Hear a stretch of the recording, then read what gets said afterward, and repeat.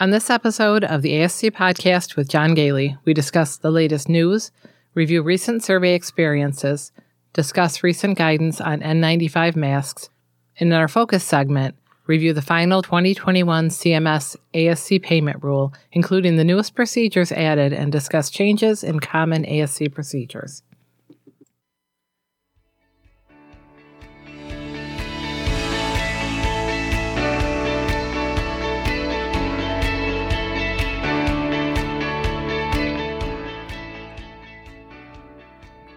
Welcome to the ASC Podcast with John Gailey, the longest-running podcast specifically focused on the freestanding ambulatory surgery industry. The ASC Podcast with John Gailey is brought to you through the generous support of our sponsors, Ambulatory Healthcare Strategies, Surgical Information Systems, Intelare, Encompass Healthcare Data Solutions, Medicus IT, and BHG Patient Lending.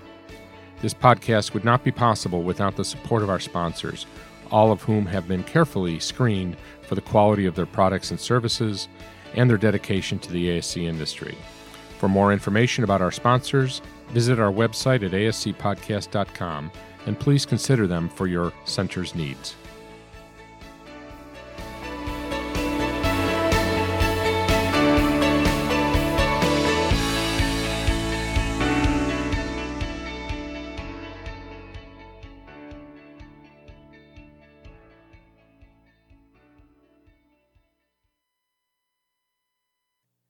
Happy holidays and welcome to episode 118 of the ASC Podcast with John Gailey for December 16th, 2020.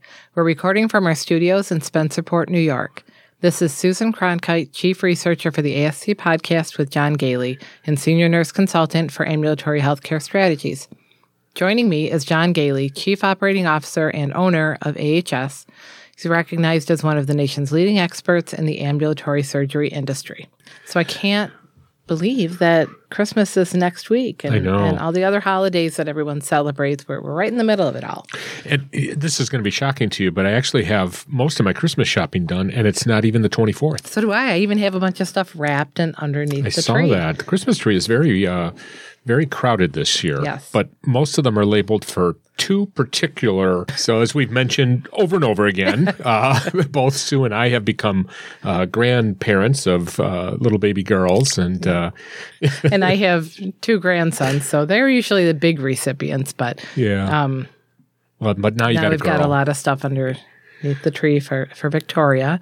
And John's been having fun shopping. Yeah, I've actually, and I've held my granddaughter, Josie, twice now. So that's a big deal, especially with COVID, because I have to get tested every time I go and see her. But it's been an interesting year. I don't know about everybody else out there, but of course our Christmas plans are far different than normal.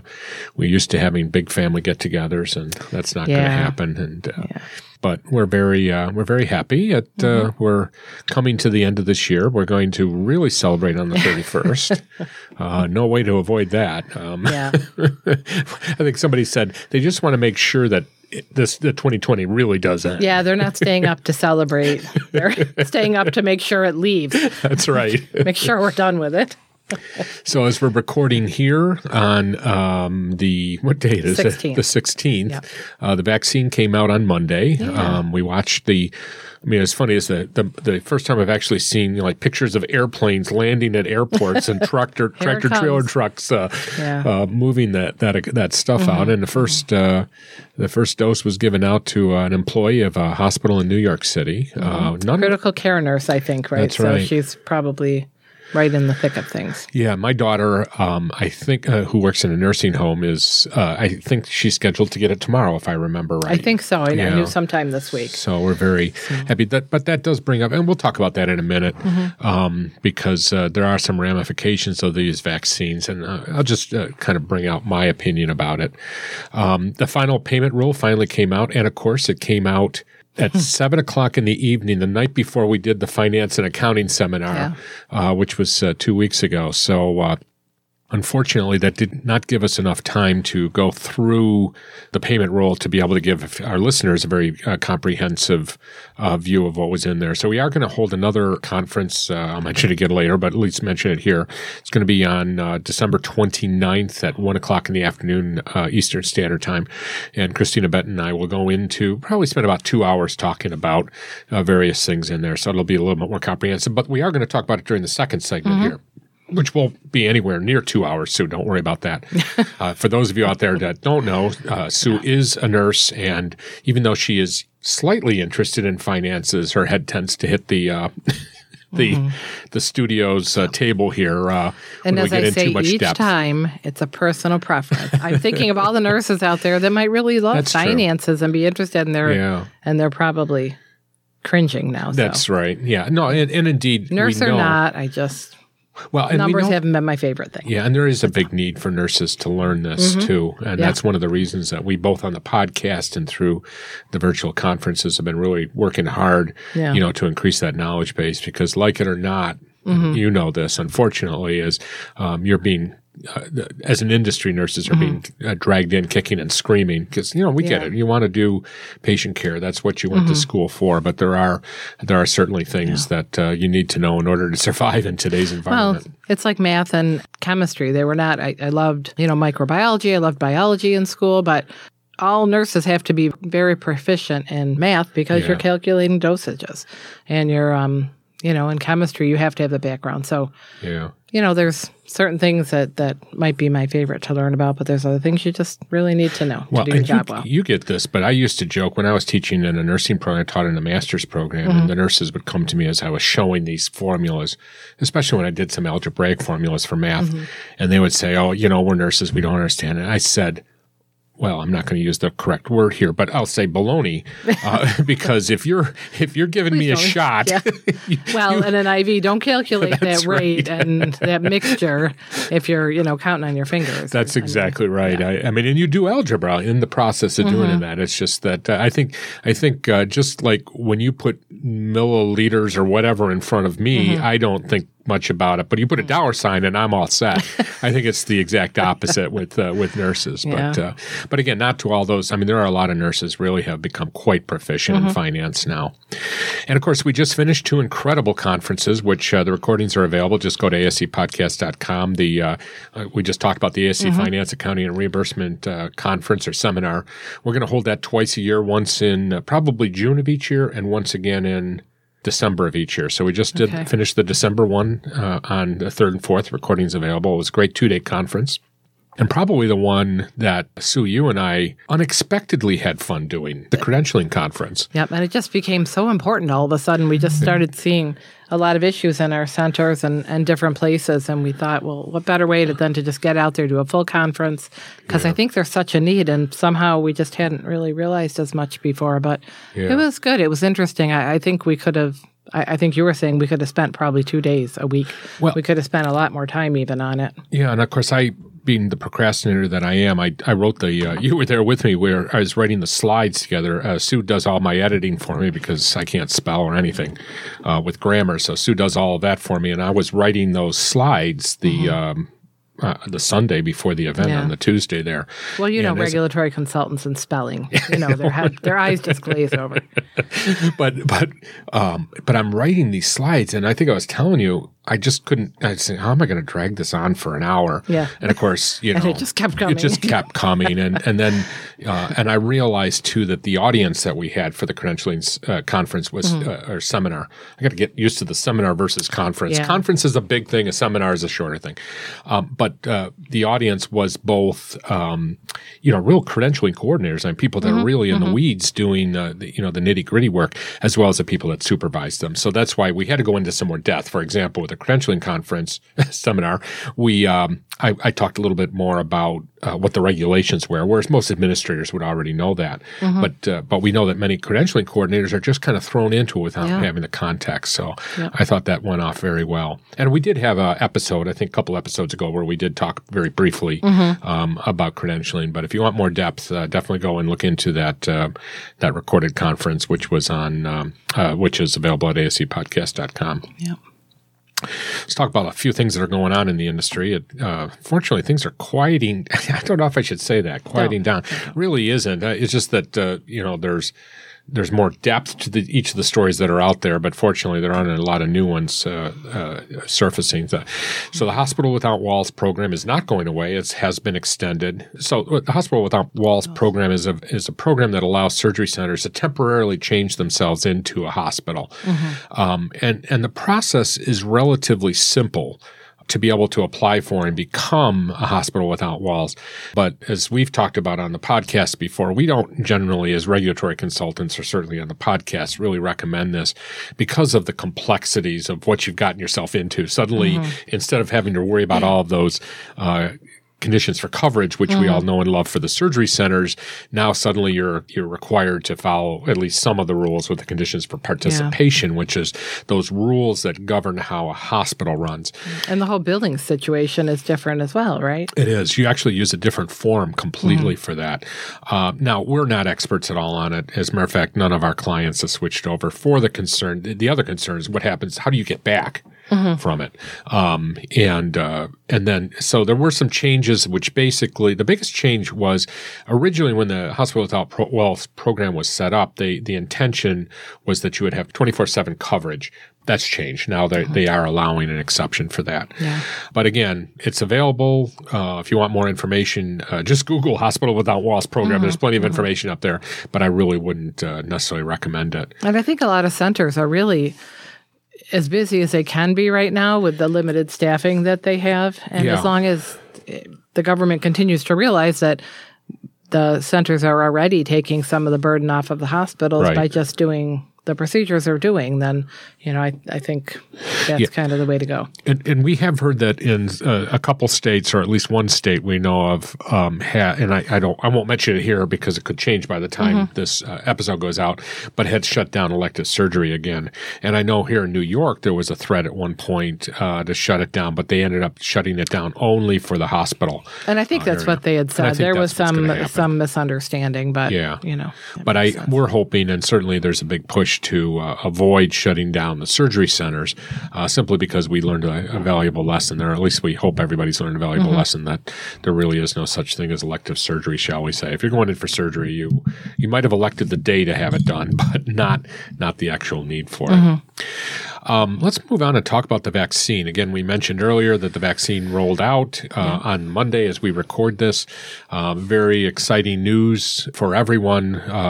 On the Sunday before all of those deliveries we made, Sue, you and I were, it seems like 24/7 talking to our staff because we anticipated on Monday morning everybody would be asking about applying to get the vaccine. So people have been. Yeah. So here's my position on it. Unless you're one of those larger centers or unless you're associated with a hospital, I really don't recommend that you yourself, as an ASC, go out and acquire the vaccine and give them to your patient or to your employees, so certainly not to your patients. And the reason for that is that especially one of the two vaccines has a stability problem at different temperatures. So it has to be maintained at a very cold temperature until it starts deteriorating. So you have to be very careful about maintaining that, logging it. And I think there's also some legal risks that you take on that you really don't need to take on. Well, I worry about, how are you sure that the staff that you're giving that to, how much of a health check do you have to do? Are there risks that you're not aware of? I believe at least some of them are the multi-dose vial, and they probably aren't stable for terribly long. So if you're ordering a few vials, are you going to be able to give it all in the time that's allotted with maybe a smaller staff? And we certainly don't want to be wasting any of it. Yeah. And again, I guess we should state that both Sue, you and I tend to be risk adverse, and we as a podcast and we as regulatory consultants tend to be risk adverse. So, I mean, if you're willing to take on a little bit more risk than perhaps we are, then we understand it. But even we're always just giving our opinion. I think I do want to point out that my daughter, who works in the nursing home, they're not getting the vaccine themselves. They're contracting with a local pharmacy to get it.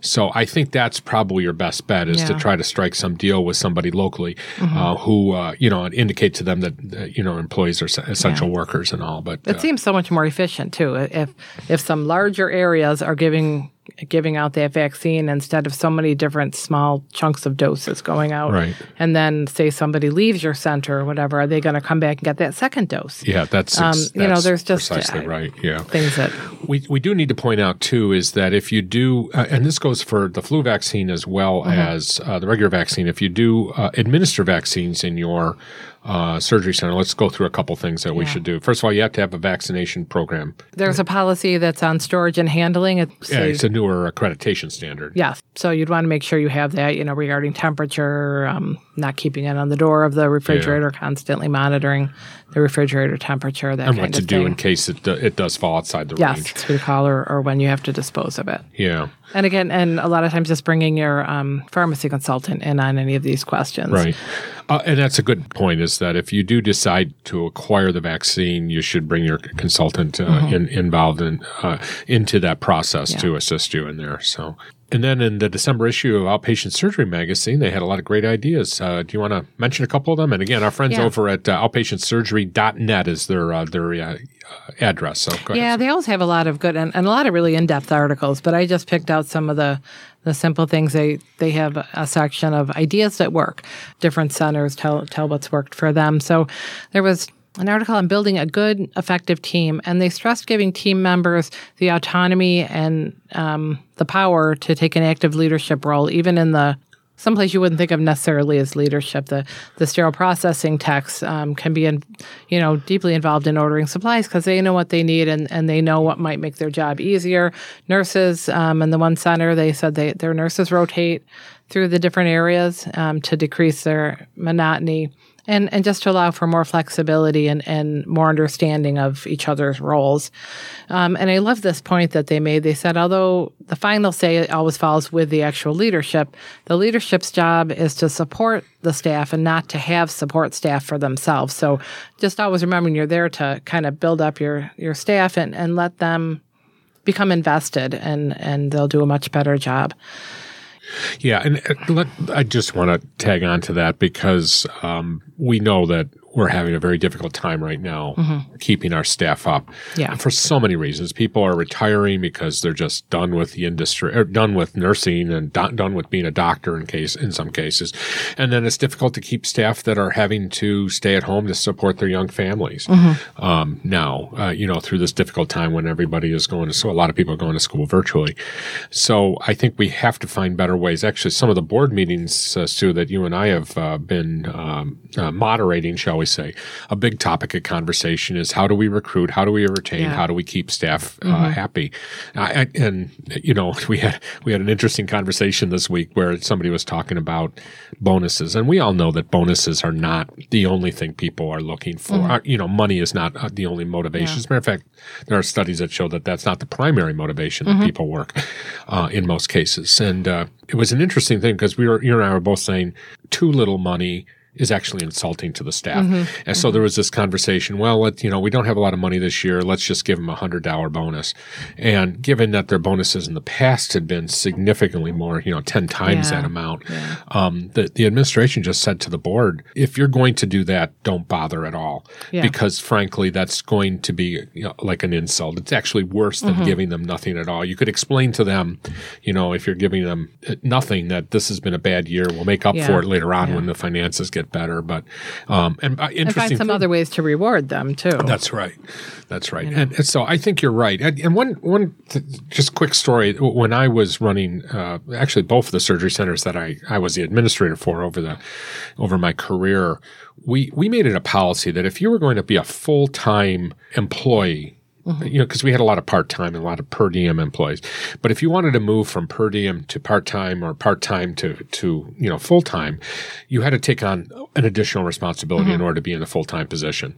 And so, for example, in the nursing side, that would be if you were a nurse, you would be the infection control coordinator. Or even if it wasn't the infection control coordinator, you could be providing support services for the infection control coordinator. You'd have an employee health nurse, for example. We would have one or more people involved in the quality improvement program, reviewing charts. We know how we have to do, chart reviews on a monthly basis.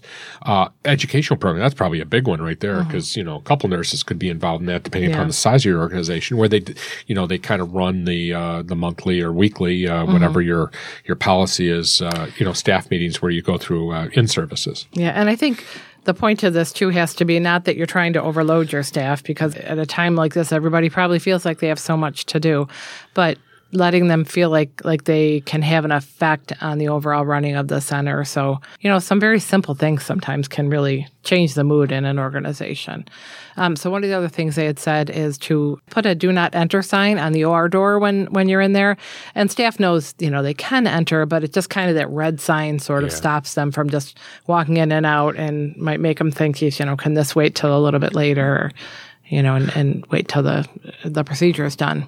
Yeah. And then having monthly one-on-one meetings with staff if you can, or it could be quarterly. A lot of places will do huddles, which is important too. Yeah. But, sometimes just having that set-aside one-on-one time so they can air any issues that may have come up that they don't want to say in front of other people, or suggestions that they're just maybe not comfortable pointing out in front of everyone. So I don't even want to do this next section. So why don't you at least introduce it while I just go scream in the corner? Okay. So, and we've been talking about the N95s for a while. And I know a lot of centers don't even actually use them. They can't get them, or they can't get the fit test, or haven't had the fit test, or whatever. And let's make it clear. You don't need to. You do not. There's no regulatory requirement for an N95. There are recommendations, very strong recommendations for the use of N95s. And sometimes staff just really wants them. I probably would. But we've said this many times, but if you do choose to do that, you have to have a respiratory protection program, and you have to make sure they're all fitted. All of your staff that's going to wear one is fit tested with the particular mask that you have in your center, and that they know how to then check the seal when they put it on, all that kind of thing. But one important point we should point out that is probably later on what you're saying, but let's just get to the one point very importantly, is that if you are wearing an N95 mask, you have to dispose of it after you take it off. Yes, or it is contaminated, and I guess there's... Or when it's contaminated. We have to clarify, I guess, but, obviously if you get any type of liquids, fluid, body fluids, blood, whatever on there. Which is, by the way, why... N95s, because they're so expensive and because they're so in short supply, that's why generally people are not requiring its use. Yeah. But up until recently, what we have said, and again, we have said this ourselves as well as our recommendation, but we're going to talk about this, the new guidance here. We've said in the past, well, if you wear a mask over your N95, that would allow you to use in between procedures. However, Sue, go ahead. There's some concern that that might affect the fit of the N95 because, you're wearing this other thing over, so it might compromise the security of that. So, because we have a couple things. There's a CDC take on extending the use of N95s, and then Lori spoke to someone at ARN and listened in on a respiratory protection webinar, and they're the ones that had said really you don't want to wear a face mask over, that they could recommend wearing a face shield over the N95. And the reason for that, Sue, was, and this is a point that you've been making, but nobody's listening to you. Yes, I know. I said, didn't I say that? But AORN has a little more clout than I do. But go ahead. Well, again, your point being. Yeah, so they're just, as I said, that they're concerned it may compromise that fit. Yeah, because it's pulling against the mask, which pushes that seal. Yeah, they didn't explain exactly, but that's kind of my thought, was that if you're pushing, it might, then push it out to the side so maybe there's some air coming in there. Well, and I don't wear an N95. I wear a KN95 regularly, which has somewhat of the same feel, not quite as well, and obviously not as good. But I can feel when I put another mask over it that it does misshape the mask. Okay, so no more doing that. Pardon? No more doing that. No more doing that. Yeah. And the KN95s are not as expensive, so that's right. It's not as much of a deal. It's easier to replace them. Yes. So we actually think we're probably going to address this deeper in a future episode or talk more with Lori. Oh, and Sue, by the way, Lori and I did talk about doing a 2-hour seminar shortly infection control. Okay. No, we Thank just God. need to kind of update everybody on the more recent guidance on it. So I'm sure this will be one thing we'll talk One about. of So the hopefully we'll things, schedule yeah. that in the next couple of weeks. Okay. This is live recording here. Sue learns things as we go along. Sorry, Sue. Like, okay. Surprise. That sounds good. No, that's a great idea, though. And I'm just skimming through this. So what the CDC had basically said, extending through repeated close contact encounters with several different patients, but they are saying that this would be more of a hospital thing. Like if you're carrying with people with the same illnesses, like everybody has measles and you're going from one to the other, it's probably okay to wear them through. Anytime you remove the mask, as we've said in the past, it does have to be discarded. If there's any type of contamination, it feels like even from your saliva, it starts getting damp, has to be changed. And they did say just if it's contaminated with nasal secretions, blood, bodily fluids.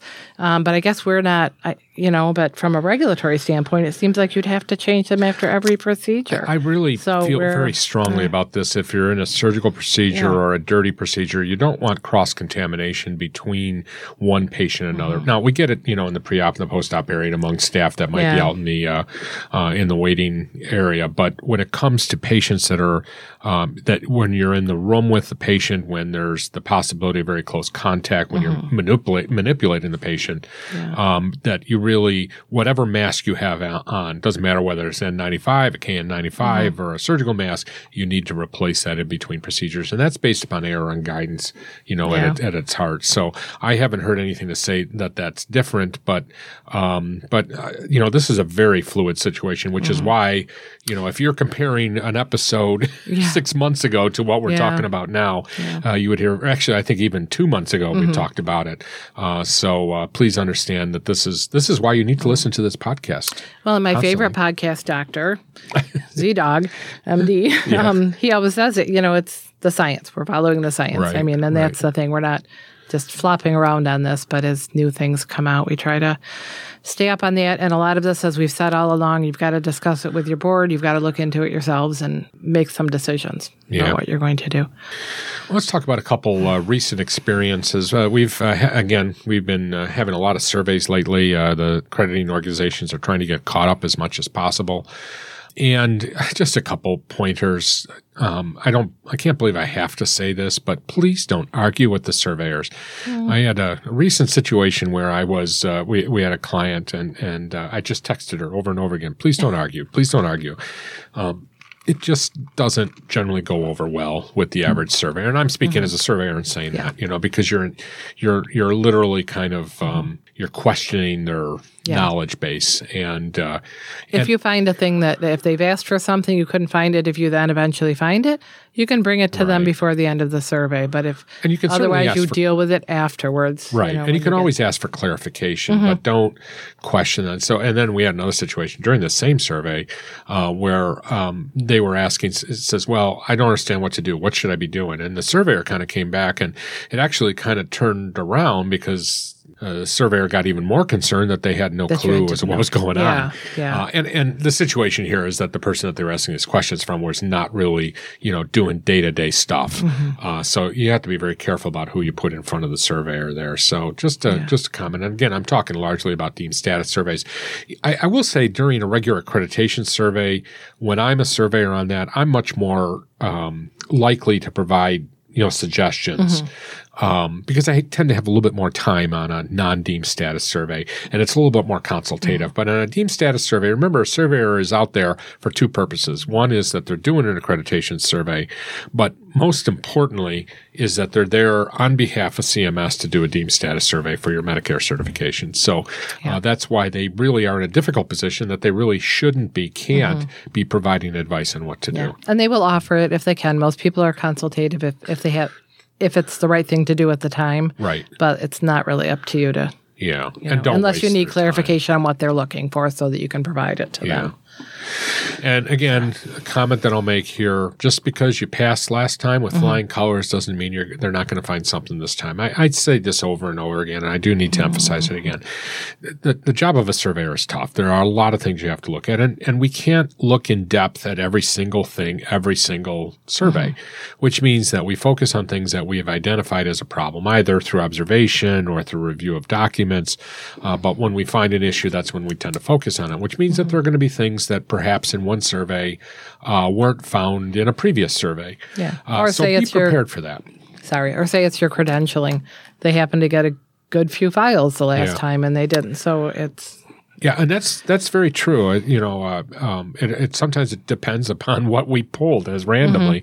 And another thing that came up recently, it actually has been coming up quite a bit lately, is that with these deemed status surveys on the life safety side, remember, you need to maintain that documentation of the original construction of your place. In other words, all those original approvals forever. I mean, they need to be available for the surveyors every time. And I think in one particular case, our client was confused. They didn't understand why the surveyor was asking for information that they reviewed during a previous survey. And his point was, well, we have to look at it every time to make sure it's still available and that you have it here. So keep those in binders, keep them on the computer. I'm really recommending now that you use the computer as much as possible to save this Easier information. to find stuff. It is. And it's harder to lose it, and especially if you're backing up that computer on a regular basis. Yeah, and if the only survey you've ever had was your opening survey, you have to realize that they're going to be looking at different things. They're going to expect you to prove that you've done what you said you would do. And the same actually with any subsequent surveys. They kind of hope for things to be looking better and better all the time. You're not supposed to just stay static and just at least maintain. But okay, well, let's take a short break, and we'll come back and we'll talk about the CMS 2021 final payment rule.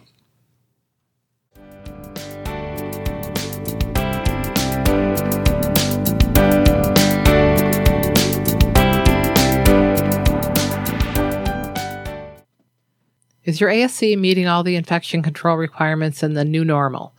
Let the team of experts at Ambulatory Healthcare Strategies and the ASC Podcast with John Gailey help you be prepared for the new normal with a range of resources. Be prepared for the infection control challenges of your ASC. Our resources include our free podcast. We'll be adding content to help keep you apprised of the changes and the requirements for infection control. And of course, the podcast is always free. And the ASC Podcast now has the industry's leading education program for infection control coordinators, which we refer to as the ASC Infection Control Coordinator Training 2020. And we'll be updating this every year, but this training is available at the ascpodcast.com website. This is a recording of the training program to prepare nurses for the role as an infection control prevention coordinator, or to improve the skills of coordinators that already have that position in the ASC setting. And it was recorded on April 7, 2020. This is a full-day course focused both on the basic skills necessary to become an infection control coordinator and to build on skills that current coordinators already have. Particular emphasis is placed on the infection control challenges of our current environment and preparing for more rigorous surveys in the near future. After completing the program, attendees will receive a certificate demonstrating that they received the training. The cost of the training is $199.99, and you can get more information about it at the ascpodcast.com website. Ambulatory Healthcare Strategy now offers ongoing retainer-based infection control oversight, which includes an annual infection control mock survey, or more frequently, if you wish, review and revisions to your infection control program annually and as needed, annual competencies for your staff on infection control, and that's done during the mock survey, annual training on infection control, also done during this survey, and that's designed for your staff, assistance in investigations of any infections that you might have, assistance in preparing your annual infection control risk assessment, and of course access to all of the AHS infection control resources that our clients have come to rely on. And for more information on our retainers, visit the Ambulatory Healthcare Strategies website at ah-strategies.com or call John Gailey at 585-594-1167.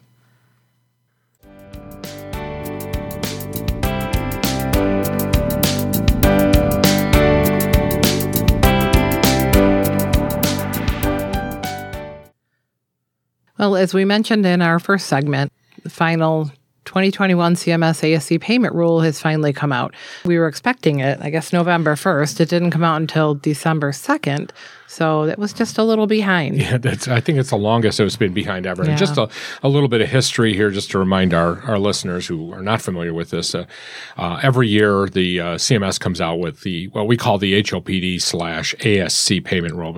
And again, the hospital outpatient surgical rule and the ASC payment rule are tied to each other, as I will demonstrate. And by the way, there's going to be a bunch of downloads that people can do if they go to our website. I'm going to make available of spreadsheets that I've prepared, because you know how much I like spreadsheets, as well as the entire payment rule and all of the attachments that came with it. So go to our website at ascpodcast.com for the show notes on this one. Can't guarantee that it'll be published the exact same day that the podcast is, but it will be up there shortly thereafter. Yep, and you're going to have a special program on December 29th. We are indeed. So Christina Benton and I, because the rule came out less than 12 hours, or about 12 hours. Poor Christine. Poor Christine, because she called me up that evening. I mean, I think we were both working on our slides, just not working on them, tweaking our slides at the last minute.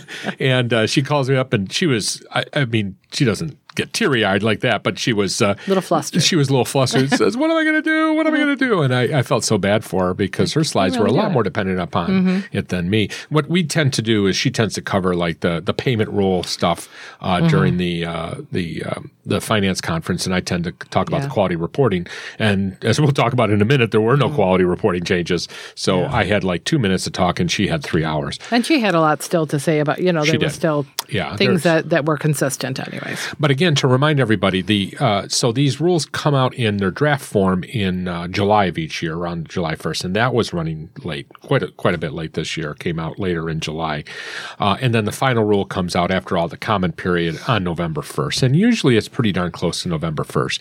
But this year it was more than a month late, for obvious reasons with everything going on. But so we're going to go over some of these things. If you want much more detail, definitely listen to the special program that we're going to have on December 29th. I don't know, Sue, that I came up with a title for it yet.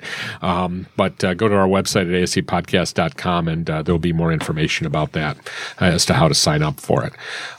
So basically, here's what happened. The CMS updated the OPPS payment rates for hospitals that meet hospitals and surgery centers that meet certain applicable quality reporting requirements by 2.4%. So the update was based completely on the hospital market basket increase of 2.4%, and there was no adjustment this time for the multi-factor productivity. So this is using the same methodology that was adopted in the final 2019 rule. Again, one thing if you listened to our podcast last year, and I'm sure all of you have been listening for years, we noted that in 2019 they went from cost of living adjustment, a standard, like urban cost of living adjustment, to the hospital market basket cost of living adjustment. And the reason for that is the hospital market basket is a lot more in line with the true costs that cost structure of what happens in a surgery center, and certainly in healthcare in general. In other words, what they used to use COLA adjustment, or cost of living adjustment, that was the same as what you and I buy in groceries, which is very different than the costs that we incur in a surgery center. So, fortunately, they recognized that and fixed that problem in 2019. However, we do need to point out, even though they have this new process in place, it does sunset in 2023. Unless it's acted upon. So it's kind of an experiment right now to see how well it works. Obviously, on behalf of surgery centers, it's worked very well, because the number is higher than what we would have gotten if we were using the urban cost of living adjustment. So CMS continued to apply the hospital market basket cost of living adjustment to the final rates. That's how we came up with the 2.4%. And those of you that have been following the podcast know that the projected in the proposed rule was 2.6%. So it's a little bit lower than what was originally projected in the preliminary rule. It should be noted that this rate applies to ambulatory surgery centers that have fulfilled the required ASCQR, or the ASC quality reporting requirements. So if you fail to report the quality reporting requirements, you are subject to a limitation on the amount of the cost of living adjustment. Okay, and the final rule removed the inpatient-only list. So CMS in the 2021 rule made the conclusion that the IPO list is not necessary to identify services that require inpatient care because of the changes in medical practice, including new technologies and innovations. So this isn't immediate, but CMS will phase out the IPO list over the next 3 years, and they'll begin by eliminating about 300 musculoskeletal-related services. So this might be a good time for you and I to talk a little bit about a conversation we had before we recorded on the approved procedure list versus a covered procedure list. So there's been some terminology confusion. I mean, in the very early years of surgery centers, Medicare covered only a certain number of procedures, and there was a presumption that the only procedures that could be done in a surgery center would be those things that Medicare had approved. Over time, the terminology for Medicare covered procedures has turned to what we call the covered procedure list, or the CPL, and that is indeed the term that's used throughout the final regulations here, is that there is this list of covered procedures, which means that Medicare covers those procedures and has set a specific rate for them. Just because a procedure is not on the covered procedure list doesn't mean that you could potentially do it in a surgery center. But you brought up the case. Well, does that mean that we can do open heart surgery? Well, I guess and not that I think we can, right? But I've had this all started because I did have a client that wanted to know, well, where can I find out if this procedure can be done in a center? And it was hard to answer that question. I don't have a specific list to point to. And and again, sometimes it gets down to the terminology, and we have to make sure that we understand what the client is asking and what the center is asking. Is it going to be covered by Medicare? Well, that answer we can give them very simply by looking at the payment roll that comes out each year. Can you do that procedure in a surgery center? Well, I guess we can probably figure out that you can't do open heart surgery in a surgery center because you just wouldn't have the resources to be able to do that.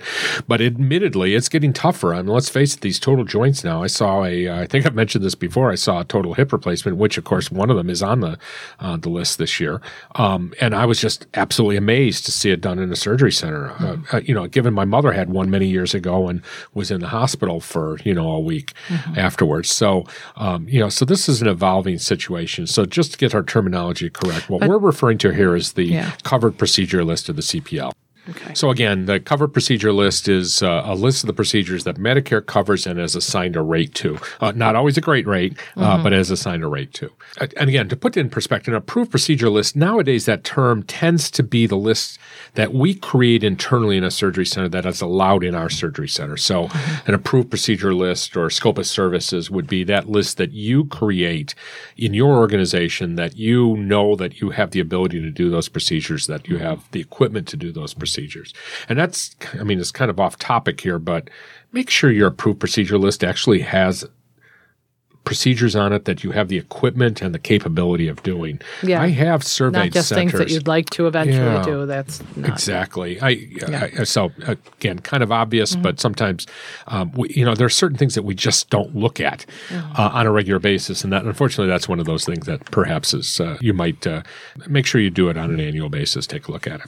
Okay, so what are some of the new procedures that have been added? So 11 new procedures were added, and I can't say that I can pronounce half of these here, but I'll give you the CPTs. And again, CPT-4 codes are a registered trademark of the American Medical Association. All rights are reserved by them.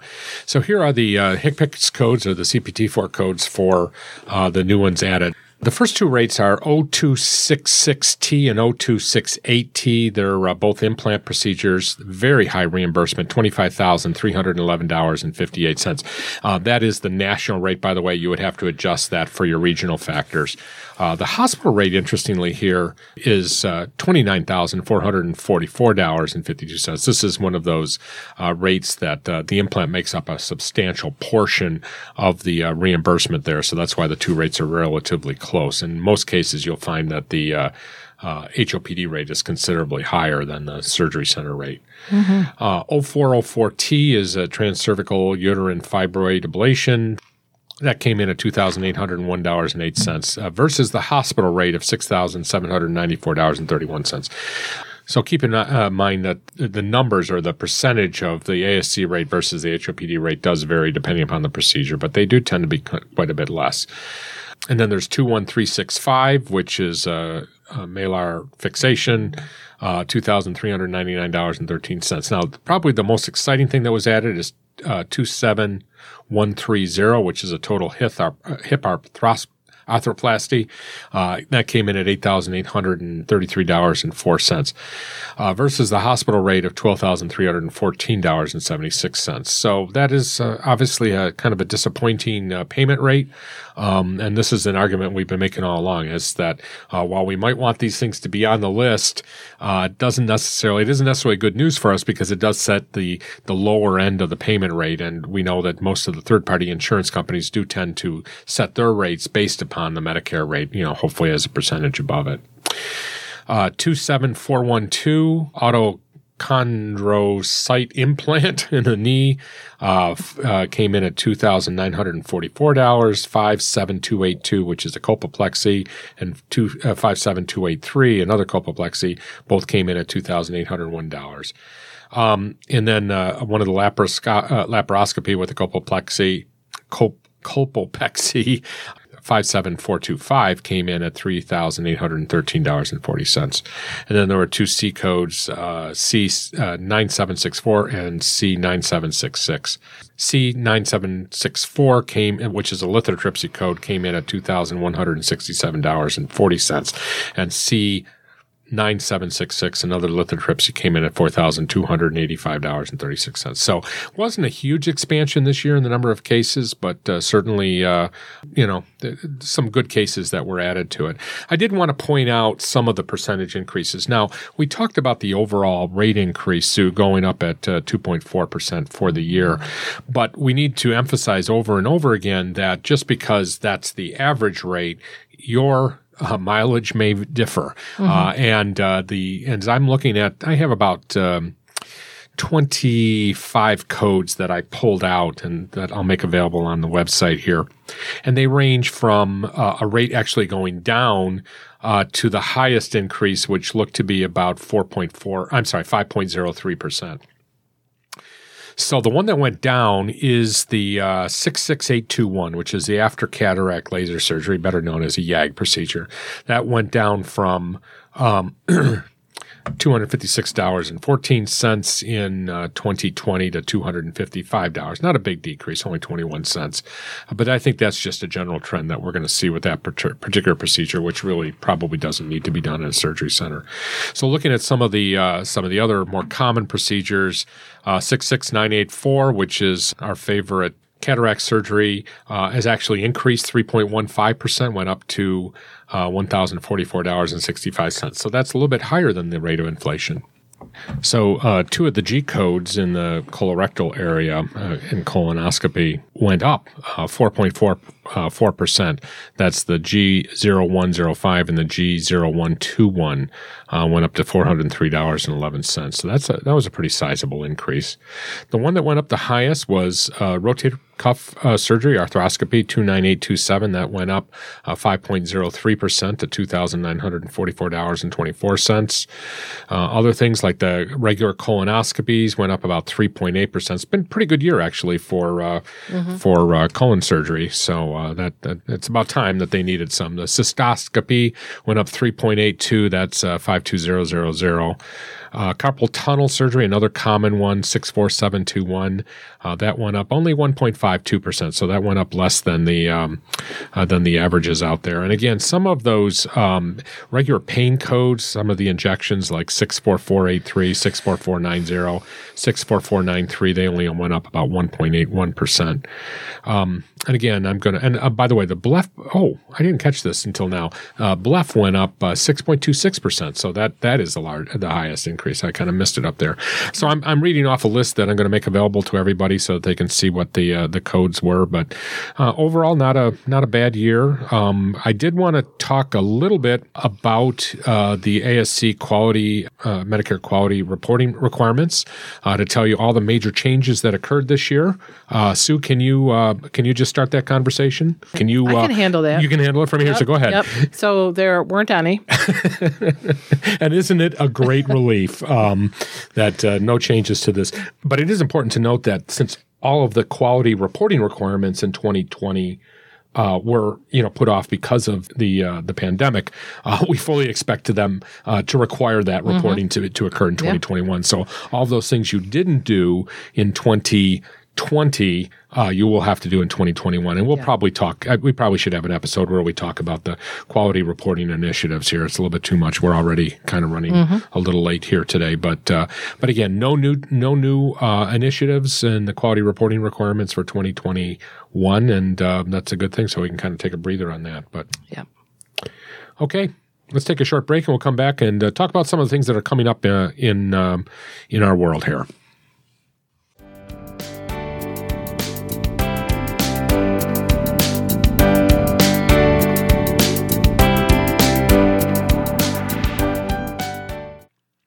You're never alone in the ASC industry. Many organizations are eager to provide an opportunity to keep up on all aspects of running an ASC, and in this section, we highlight the upcoming events. Well, unfortunately, we don't have anything to really report. And it's not that you're not alone. It's just that everything is virtual now and it's hard to find it. So, again, we put our request out there for people to send us information if you'd like to have it included on our podcast, and we'd love to have that information. We do want to announce that the ASC Association's Winter Seminar is now a virtual conference. Of course, it's January 11th, 19th, and 25th. This is a very popular seminar, now a virtual event. It provides essential training for ASC billers and coders. So it's going to be during 3 afternoons in January, and you'll hear from industry experts as they discuss the coding and billing updates for 2021 and share strategies you can use to maximize your ASC's reimbursements. And again, don't forget about Christina Benton and myself will be presenting about a 2.5 hour session on December 29th. As we go to press here today, we don't have the information out yet, but if you visit us at ascpodcast.com, you'll see more information, and we'll have a new podcast before that event. You'll have to sign up for it beforehand. If you did attend the finance and accounting seminar, it will be free, just so that you know. Don't forget about our Administrators Boot Camp. Prepare for the challenges of ASC administration by participating in the ASC Administrators Boot Camp. It is a program that has become so popular. We're already starting to plan another one in July. This one is almost filled as we speak to you on December 16th. So you better sign up very quickly. Hopefully we'll still have slots left by the time this episode drops.